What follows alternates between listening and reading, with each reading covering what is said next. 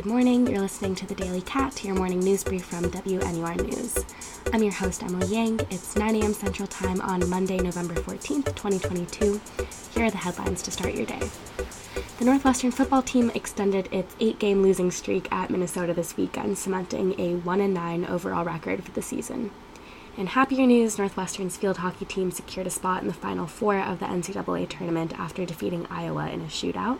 And the women's soccer team also advanced to the second round in the NCAA tournament after a decisive victory this weekend.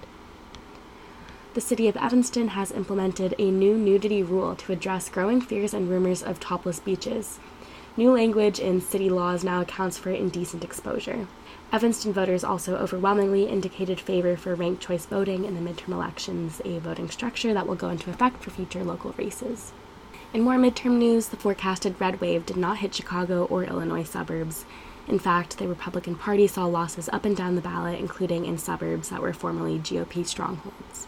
The battle for House majority persists. As of Sunday night, key races remain uncalled in Colorado, California, New Mexico, and Arizona, to name a few states. Democrats appear to have maintained a de facto Senate majority, largely thanks to turnout from Gen Z voters who overwhelmingly voted blue.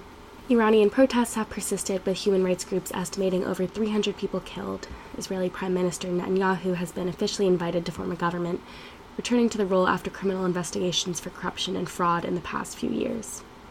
The Conservative Party's victory cements right-wing control of Israeli politics.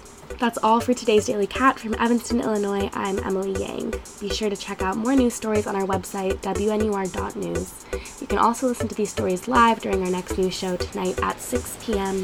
at 89.3 FM or at WNUR.org. Thank you for listening, and we'll see you next time for another edition of the Daily Cat.